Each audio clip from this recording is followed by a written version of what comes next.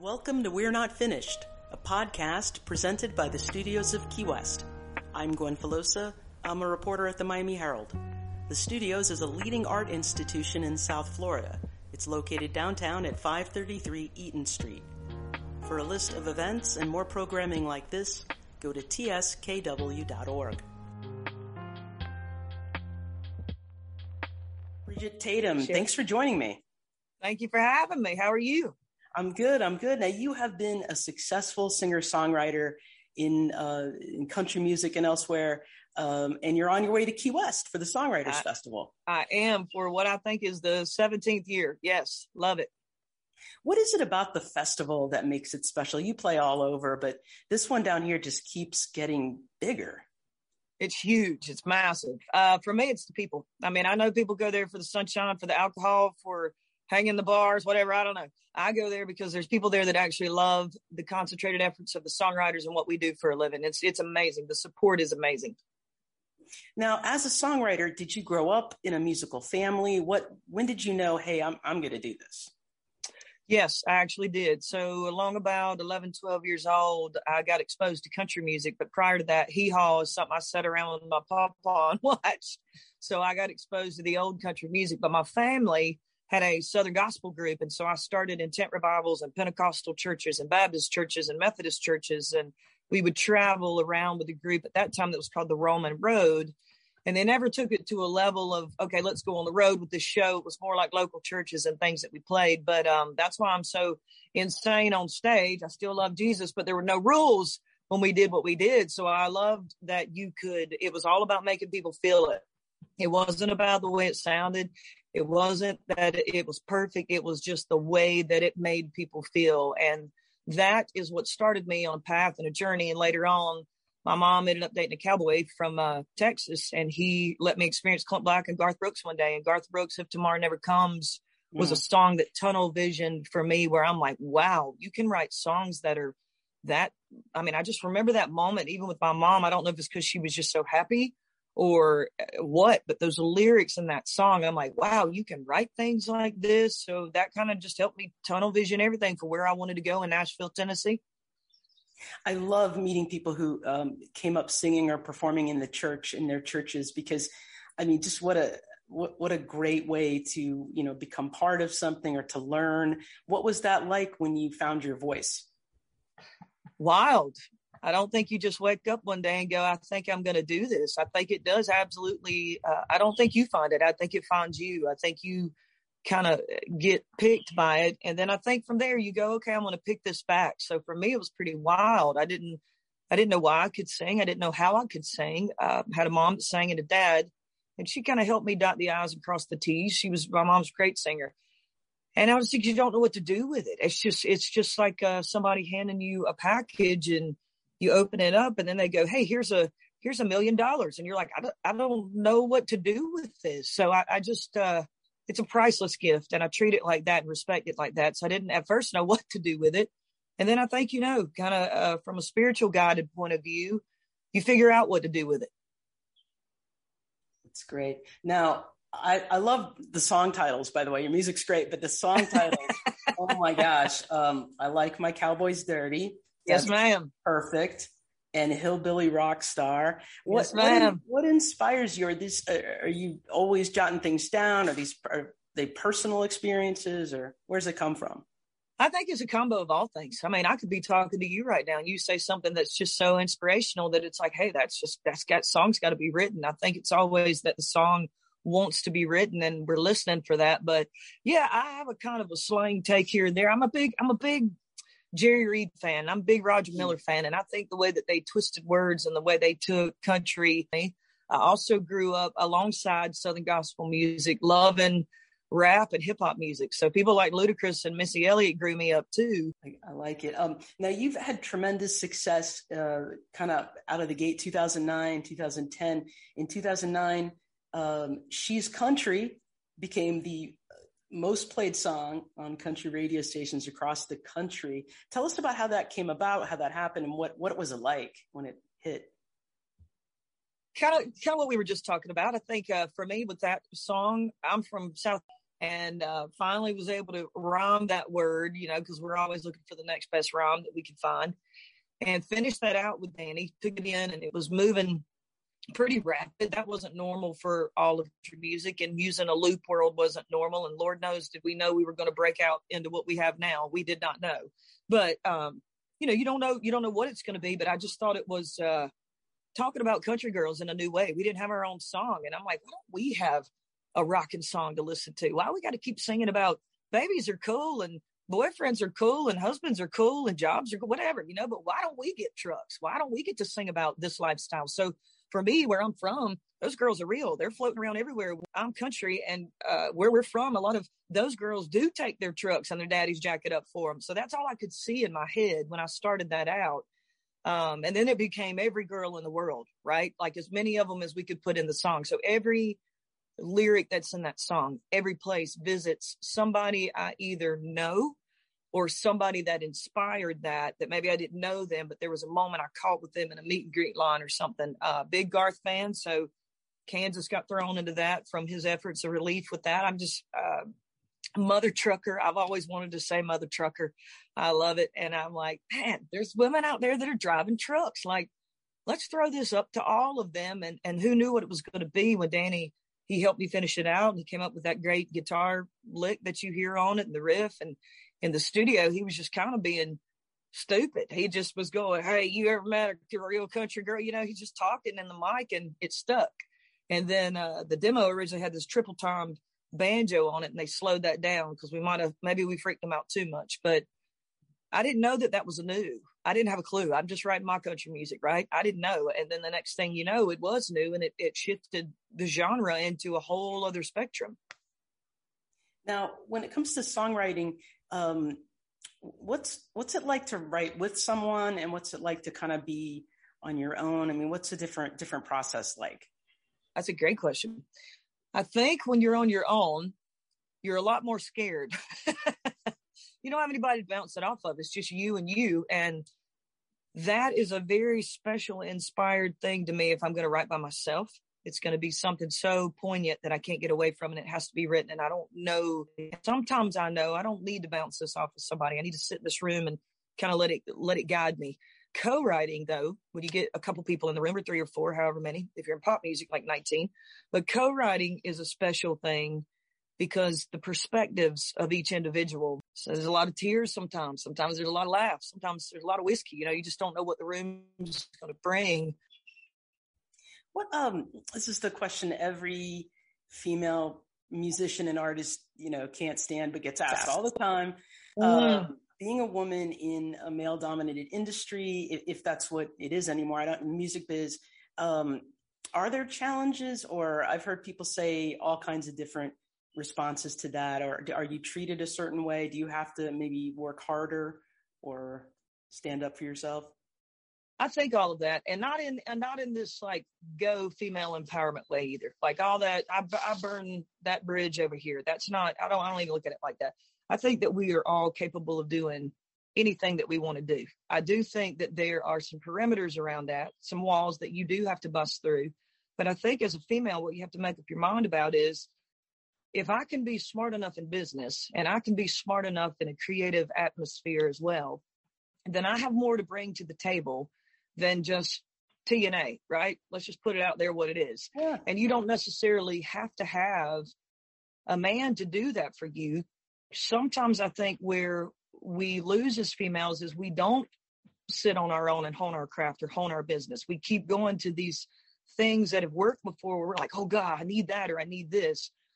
Whereas I think if we'd sit back a little bit, study ourselves, study how we want to do business, study our creative process, really know ourselves in those aspects, then I think we know what we have to bring to the table. Now, is that mountain different for everybody? Yeah. I mean, I had to climb hills that I didn't know were going to be there. But I think I kind of knew going into this too, I was going to have to climb. And regardless of where you are, you got to climb, right? I mean, you don't know what your path is going to look like or your journey. It's just putting your head down and working hard. It doesn't matter what it is. But in this industry, it's putting your head down and working hard. And you got to have thick skin, and you got to be a duck at the same time and have thick skin. Let it roll off and let it not penetrate, and continue on with what you're doing on your path. It can be hard. I'm not going to blame it on that. I've done pretty good. I've been really blessed. There's a guy that guides me, but his name is God. I kind of follow that guy, and he seems to set me in the right situations and with the right people. But I do think that you got to pay attention to that, and you can't be distracted by this business and what it tells you when you get here. Come here and be quiet, study it for a bit. I did that for 2 years when I got here. I'm like, I think I need to know how this works. And I went to college at the same time and study those contracts, know what they're putting down on paper with you, know what you're getting into. Successful career along the way because of that. So I think don't believe the hype, don't believe everything you hear. Don't think this one thing is the end all be all. Search for your place. Make your place if you have to. Cut it out with a rock saw. I don't care how you have to do it. There's a place for you. You weren't accidentally given a gift, and you weren't accidentally given songs.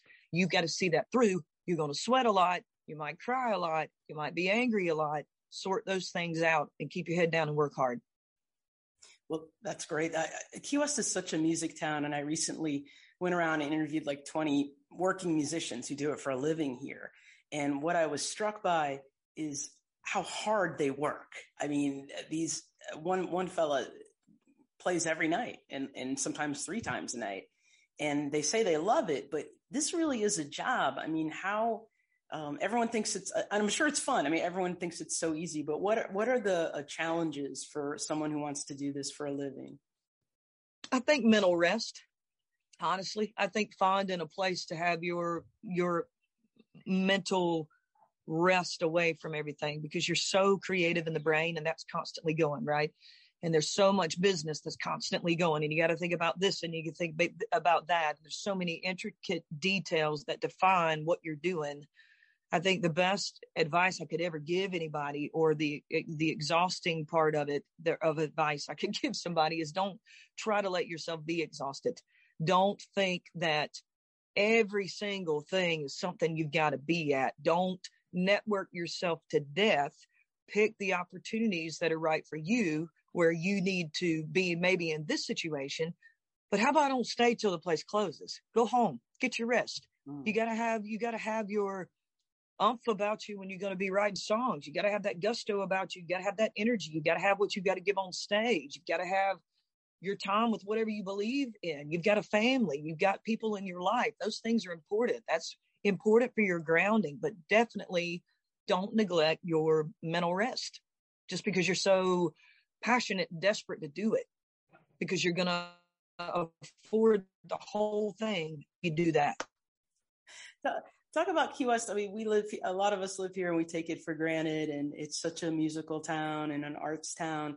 But what do you think about when you think about playing here? Oh my gosh. I think about complete chaos, and I love it. It's just like when I go to Vegas and you have all that chaos going, I get a million song ideas out of that place because of the energy. Key West has such energy to it. Everybody keeps telling me that it's back. I've not quite experienced that section of it. I have felt all of the energy. So as soon as I start thinking about Key West and playing there, I start thinking about my game plan of how to survive it.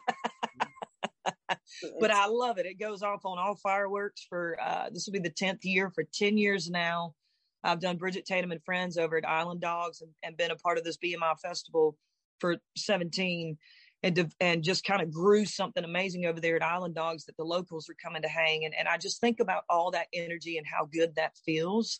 I don't know that y'all take it for granted. I don't know. I think there's a lot of people in Key West that love it, and y'all know how special it is. It's a special place. There's something for everybody there. I mean, there's something for everybody there, but I think the special thing is that Key West opens its arms wide for the songwriters.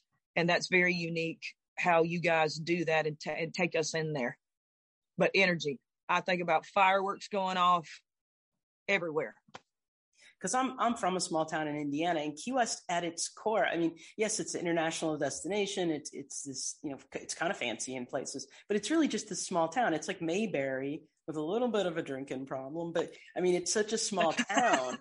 And it's like Mayberry with sand and alcohol, right? There you go. It really is. I mean, we all like look out for each other, and there's so many small town things. And is Florence a small town? Florence, South Carolina?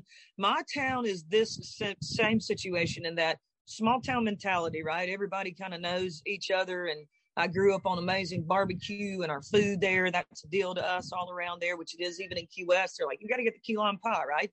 It is. What happens is you're on the way to Myrtle Beach by the time you get to my town. And so that's expanded now, but the mentality is exactly the same. Doesn't matter how big it grows or how wide it gets. Those are still my people when I come home. Those are home people, home turf. And it's still slow South Carolina. And I love it for that. Yeah, I love being there in South Carolina. My parents live in Charleston, and I love a beautiful place. Area. Now we got to talk about barbecue because that's a huge thing in my life. I like Carolina barbecue. Will you explain for us that barbecue is not about the sauce? Although I love what y'all use, but like tell us what real barbecue should be like. Okay, well, honestly, where I'm from, if we're going to go and we're going to keep your barbecue restaurant open, if you don't have a shed out there that you're cooking it in, where they continuously smoke that throughout the day, and they work in some of the flavor from what you're talking about with the sauce. We don't work in a lot of it, so it has like a not a wet consistency, but not a dry consistency. If barbecue's not like that, we ain't eating it. And then if it's not vinegar based, where I'm from, vinegar and pepper based, then we're probably not going to eat that either. But we use usually that back strap. So it's, to me, I always call it clean barbecue, right? They don't throw all the fatty part of the pig in there. This is a very clean barbecue. So it's just the meat itself without all of that, but they keep that around for the flavor. And it's just, you're not getting all that thrown in on your barbecue plate. You're getting true meat on your barbecue plate. But from there, they only incorporate a little bit of the sauce. We don't do none of that sweet sugar stuff. None of that. It's all vinegar, pepper based. If you go into North Carolina, sometimes they have that mustard based stuff. I don't know. I don't do that. They tried to tell me about Memphis here. I went, I'm like, this is not barbecue. So if they ain't smoking it out of that shed and they don't know what vinegar and pepper base is, probably if it's not a buffet, we're not going. Literally, it's so many good places there. Like Woodstone's there, but Rogers has been there in Florence forever. Great barbecue. And then there's a place called the Schoolhouse that they had opened up. But anywhere around, like Sherrill and places out, Olana's got a place called Country Cousins. When I go home, I go to Olana, and it ain't nothing but like this big with an IGA, and then this tiny little barbecue restaurants along the way, but the best barbecue. And it's just a tiny little buffet. And, you go through, we do white rice with, what we call red gravy, but it's barbecue gravy that we put on that. It's a lot of people are like, oh yeah, I've had red eye gravy. And I'm like, no, it ain't even remotely that. So they use part of the sauce, and that gravy has more of a sweet taste to it, more of that kind of texture. It's not, it's a thicker, and it's pepper based, but not like our sauce, which is thinner. That's why when I see these thick sauces, I'm like, well, y'all drowning this barbecue. You ain't even letting it taste like anything. So where I'm from, that's what I experience as barbecue. So it's hard for me to go get it and eat it anywhere else. No, I appreciate it, because now I want to go there. I was in Austin recently, and I'd never been there, and I ate barbecue every day, and then I had to stop because it was a little too much brisket. But to me, it's an art form. It is an art form. I remember I went to Texas and they laid it out for me, and they brought it on this plate, and I was like, why is this pink? And they were like, what? And I said, why is this barbecue pink? And I'm like, yeah, we don't do this. I don't know what this is. So I went back and told my family all about it. I'm like, yeah, they tried to convince me barbecue in Texas, and I told them they're still not getting that figured out all the way. But other than that, they're real nice people, and I love Texas. Very nice people. It is different. It's different there. And talk about when you're a songwriter, I know everyone's trying to make a living, and are there times you're like, no, I'm saving this for myself, or are there? Oh man, that's hard. There's in the recent years, I've had people ask me about recording songs. It's time for me to make a new record, and I'm going to work on that. But I've been writing for artists for so long right now, and writing for the cut, so to speak, that I haven't had time to concentrate on that. There's recently been a couple songs that I've written with some female artists where I've gone, man, I would have cut that tomorrow if they'd have sent it to me. So there are moments where I think you're trying to get that other artist, but you end up getting the artist in you out. And yeah, I mean, there's some songs that here and there I'd like to keep them, but I know it's the right move that they're doing it too. Like they're pushing on ahead in their career, and they need them for their own entertainment purposes of their audience. Because I just I love finding out who writes certain songs that I love. And do they make it their own? Does the song change, or do you still feel ownership of it, or when someone else records it? Well, that's an interesting question, and that was probably my first fear that I ever had when Michael, which is Jason's producer, was rolling up with She's Country. I thought, literally in my head, I was going, please let him not have taken the balls out of this song. And he rolled up, he had a Hummer, he rolled up, he blared it, and I was like, thank you. Y'all didn't take the balls out of the song. I mean, that's what I said to him. But yeah, I was kind of nervous in that moment, because I'm like, man, they watered this down, because this song is too slammy to water it down, but they didn't. Then there's some other songs that artists have cut where I'm like, man, they kind of missed that mark, or that I felt like they missed that mark on it. It lost the energy.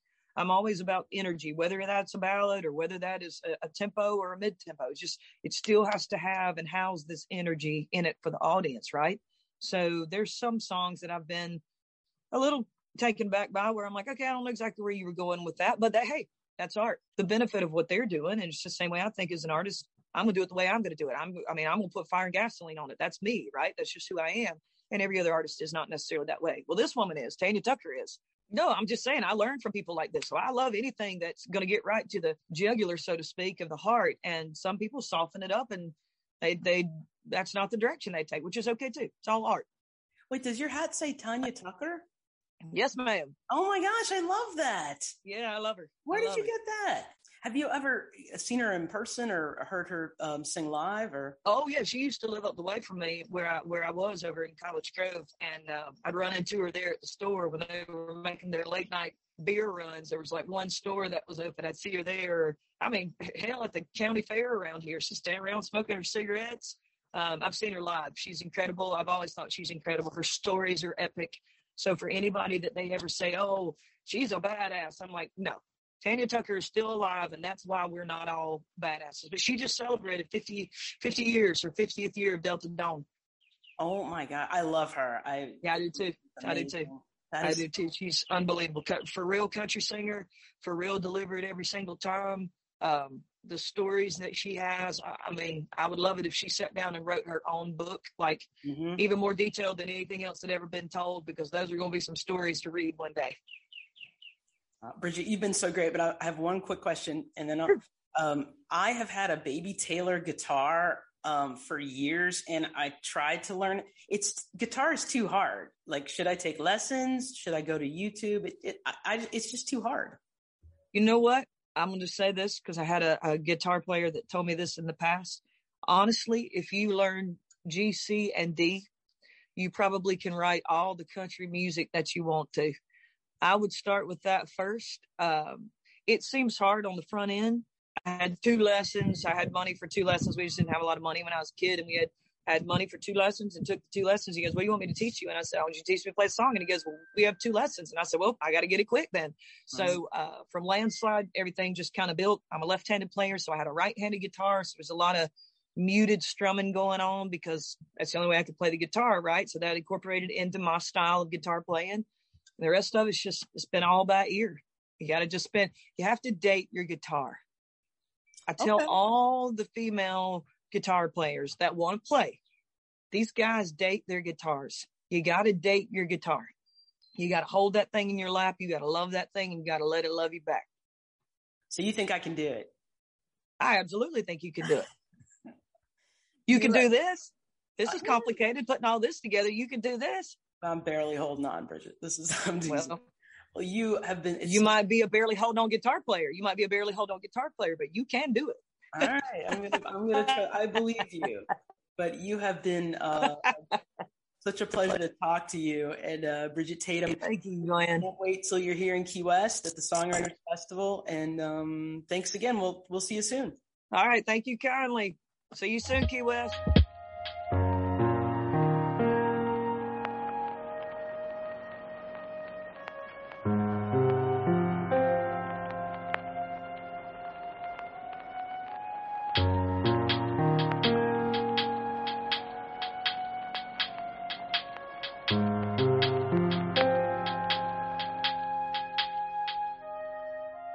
DJ Sanaris, thanks for joining me. Thank you for having me, Gwen. You are super famous in Key West and elsewhere. You are so well known, and you're booked all over clubs and bars. And when I think of you, though, I think of you on the top of Sloppy Joe's on New Year's Eve, running this huge party. Oh man, yeah, that's one of my favorite events too. It's crazy to where I come from, and just to be able to do all these great events, like you say, I just love what I do. And I saw you once at the Green Parrot. What's it like to be on stage at the Green Parrot? I mean, it's known for live music, and here you are up there making the crowd go nuts with as a DJ. It was amazing. I was told I was the first DJ ever to play their solo on stage, and it was during Fantasy Fest week, and it was amazing. I just had a ball. I had the crowd into it. The bartenders were surprised pleasantly that a DJ did so well there by himself. But like I said, I love my job. I love what I do, and I like to think I bring something different to the table when I'm out there doing my thing.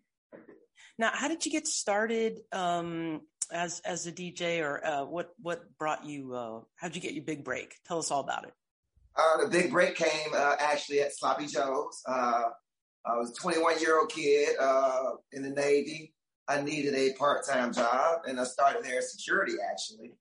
And about a year, I was getting bored of it, and I think I was getting ready to move on to something else. And the DJ got fired there for drinking on the job, and they were like, "Hey, Sanaris, have you ever thought about DJing?" I was like, "No," but they see me out a lot, partying, having a good time. It's like, "Why don't you bring that energy to our DJ booth? We'll give you a shot. We'll train you." I was like, "All right, let's do it." And I've loved it ever since. Like I said, I've been doing it since I was 22, 23 years old now. And how old are you now? Oh, I got my 40th coming up in June 6th. You've been doing it that long. Well, happy birthday. Yeah. I'm 50 now, which is surprising. But and what is your Key West story? You got here while you were in the Navy. Is that how you discovered? Yes, Navy brought me down here. I was stationed on the USS Constellation out of San Diego. We were part of Iraqi Freedom. Once we came back from our last deployment, the ship got decommissioned, and everybody on the ship got new orders. And they gave you a wish list. You picked 3 spots. I'm from Georgia. I want to be closer to home, but not home. So it was Miami, Jacksonville, and for, shits and giggles, Key West. Why not? And Key West. I looked up and got Key West, and that's how I got down here. I thought I was going to be here for maybe a year and a half. I ended up re-enlisting and got out and stayed because I love the island so much. Now, how do you choose what to play as a DJ? When I go to the occasional club, I'm like, wow, I don't know these songs. I don't know these remixes. I am stuck in this 90s wave. I'm still listening to Billie Eilish first. I mean, how do you keep up? Are you just constantly having to listen to Spotify? Spotify is a great tool. Streaming services have made it a whole lot easier, I would say, to keep up. Also, I like to go listen to my other DJs or other bands around town in the music scene. And again, not just DJs, but bands, they are playing remixes and stuff that I wouldn't think of mixing or whatever. Just trying to listen to everybody, even just watching the crowd as they come in. And I know this is a bad no-no for some DJs, but I don't mind taking a recommendation. I don't say a request, a recommendation. Hey, you hear what's going on? He's like, oh, I think the DJ might like this song. They'll come up. I'm nice. All right, I'll get it in where it fit in. But I multiple ways to stay current in the music. What's the greatest, newest music that you're playing and that everyone should know about? Give me some hints. Give me some tips. One thing I wasn't strong in down here. I'm a guy from Georgia, but the Latin scene, the Latin music would be everybody's getting into Latin right now, as you should. This is South Florida. We are Key West, but this is South Florida. I mean, Cuba's right there, Puerto Rico's right there, so you have your reggaeton, your merengue, but now they're coming into some of the more other genres, popular genres, pop.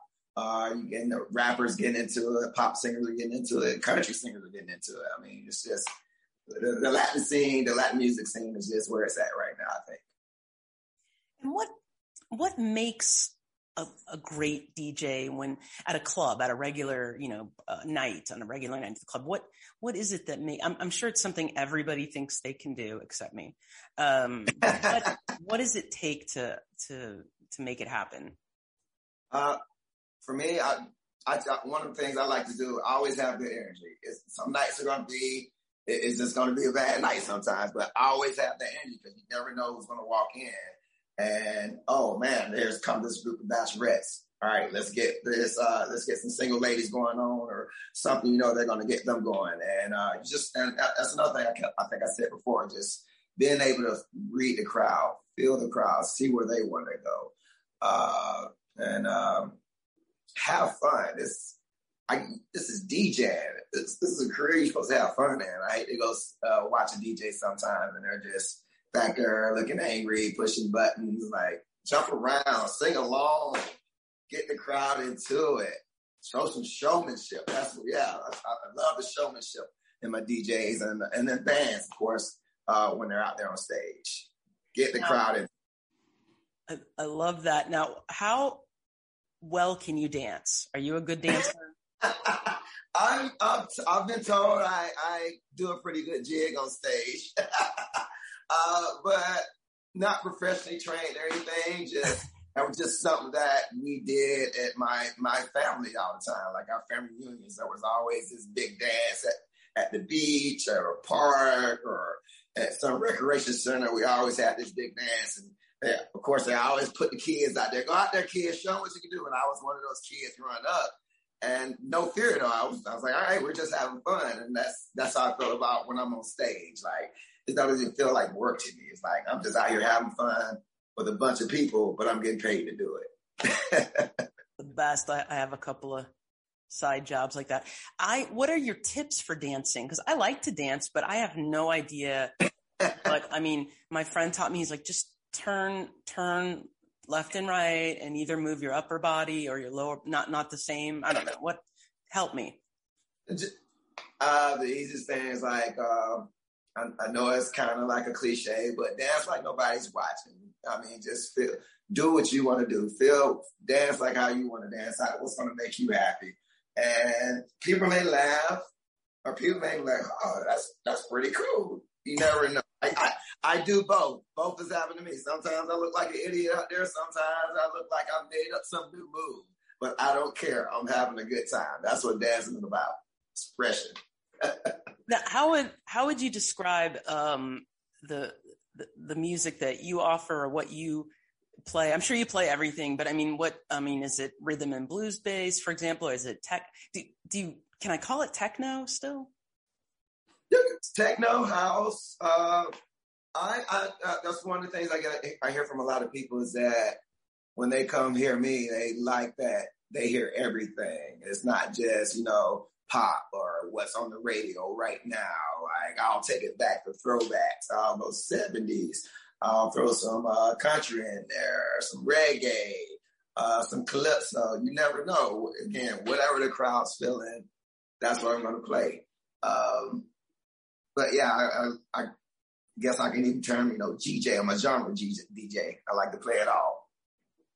That's great. And tell me about what is it like when the crowd is just involved, and do you kind of know when you're doing well, or how do you know when you're hitting it? When everybody's jumping around, they're feeling each other, everybody's having a good time with each other. And then when they're all looking at me, like as if there's a certain song I'm singing along, and they start singing along, and everybody's just bouncing. There's a popular video out from one of the tutu parties that General Horse played. I think this track was Happier. And the crowd, I was up there in my tutu. I walked away from the DJ booth. I'm jumping around dancing. And there's this part where it just get ready to get really hyped. Everybody got quiet. And then everybody starts bouncing at the same time right along with me.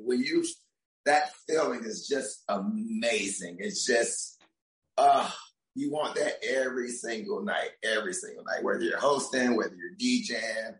It's just a great feeling. Now, what is the etiquette for people? Do you take requests you're working, you're up there, you have a a plan, but tell us how this works.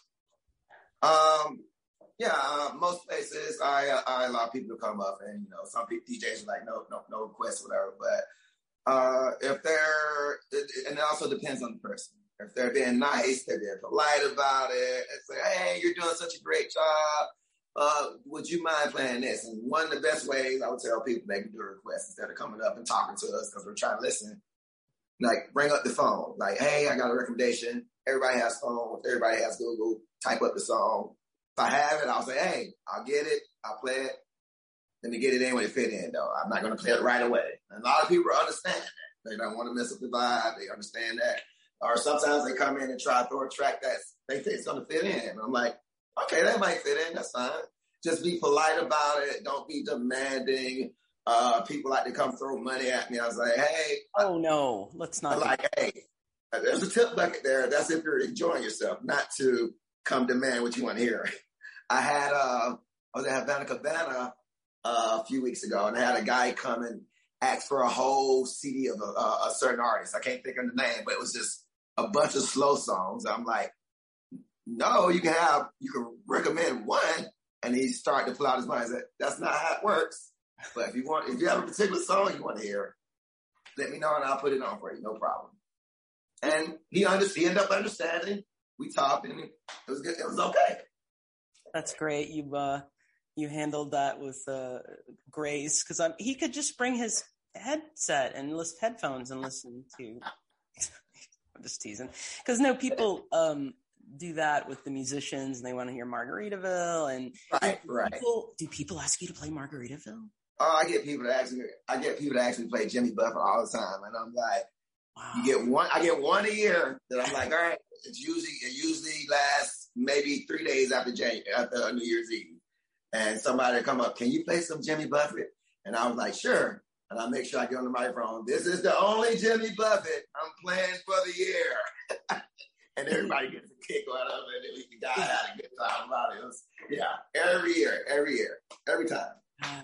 And is it Margaritaville? Do you go with the classic overplayed one? You ask for Margaritaville or 5 o'clock somewhere, especially if I'm at a pool. I like that one. Yeah, that one is. Have you ever or will you play Dancing Queen? Oh, I love Dancing Queen. It's the best song ever. I love Dancing Queen. I mean, and then you got the original. There's so many other, versions of it. As you said, techno version, anything like that. Yeah, love Dancing Queen. Love some Madonna. Yes. It's great. DJ Sanaris, you have been great. I really appreciate you taking the time. And I'll probably see you at Publix. It's a small town. It is a small town.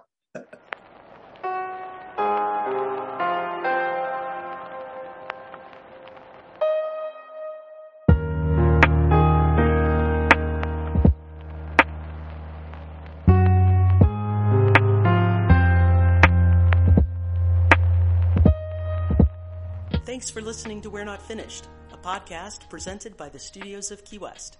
The Studios is a leading art institution in South Florida. It's located downtown at 533 Eaton Street. For a list of events and more programming like this, go to tskw.org.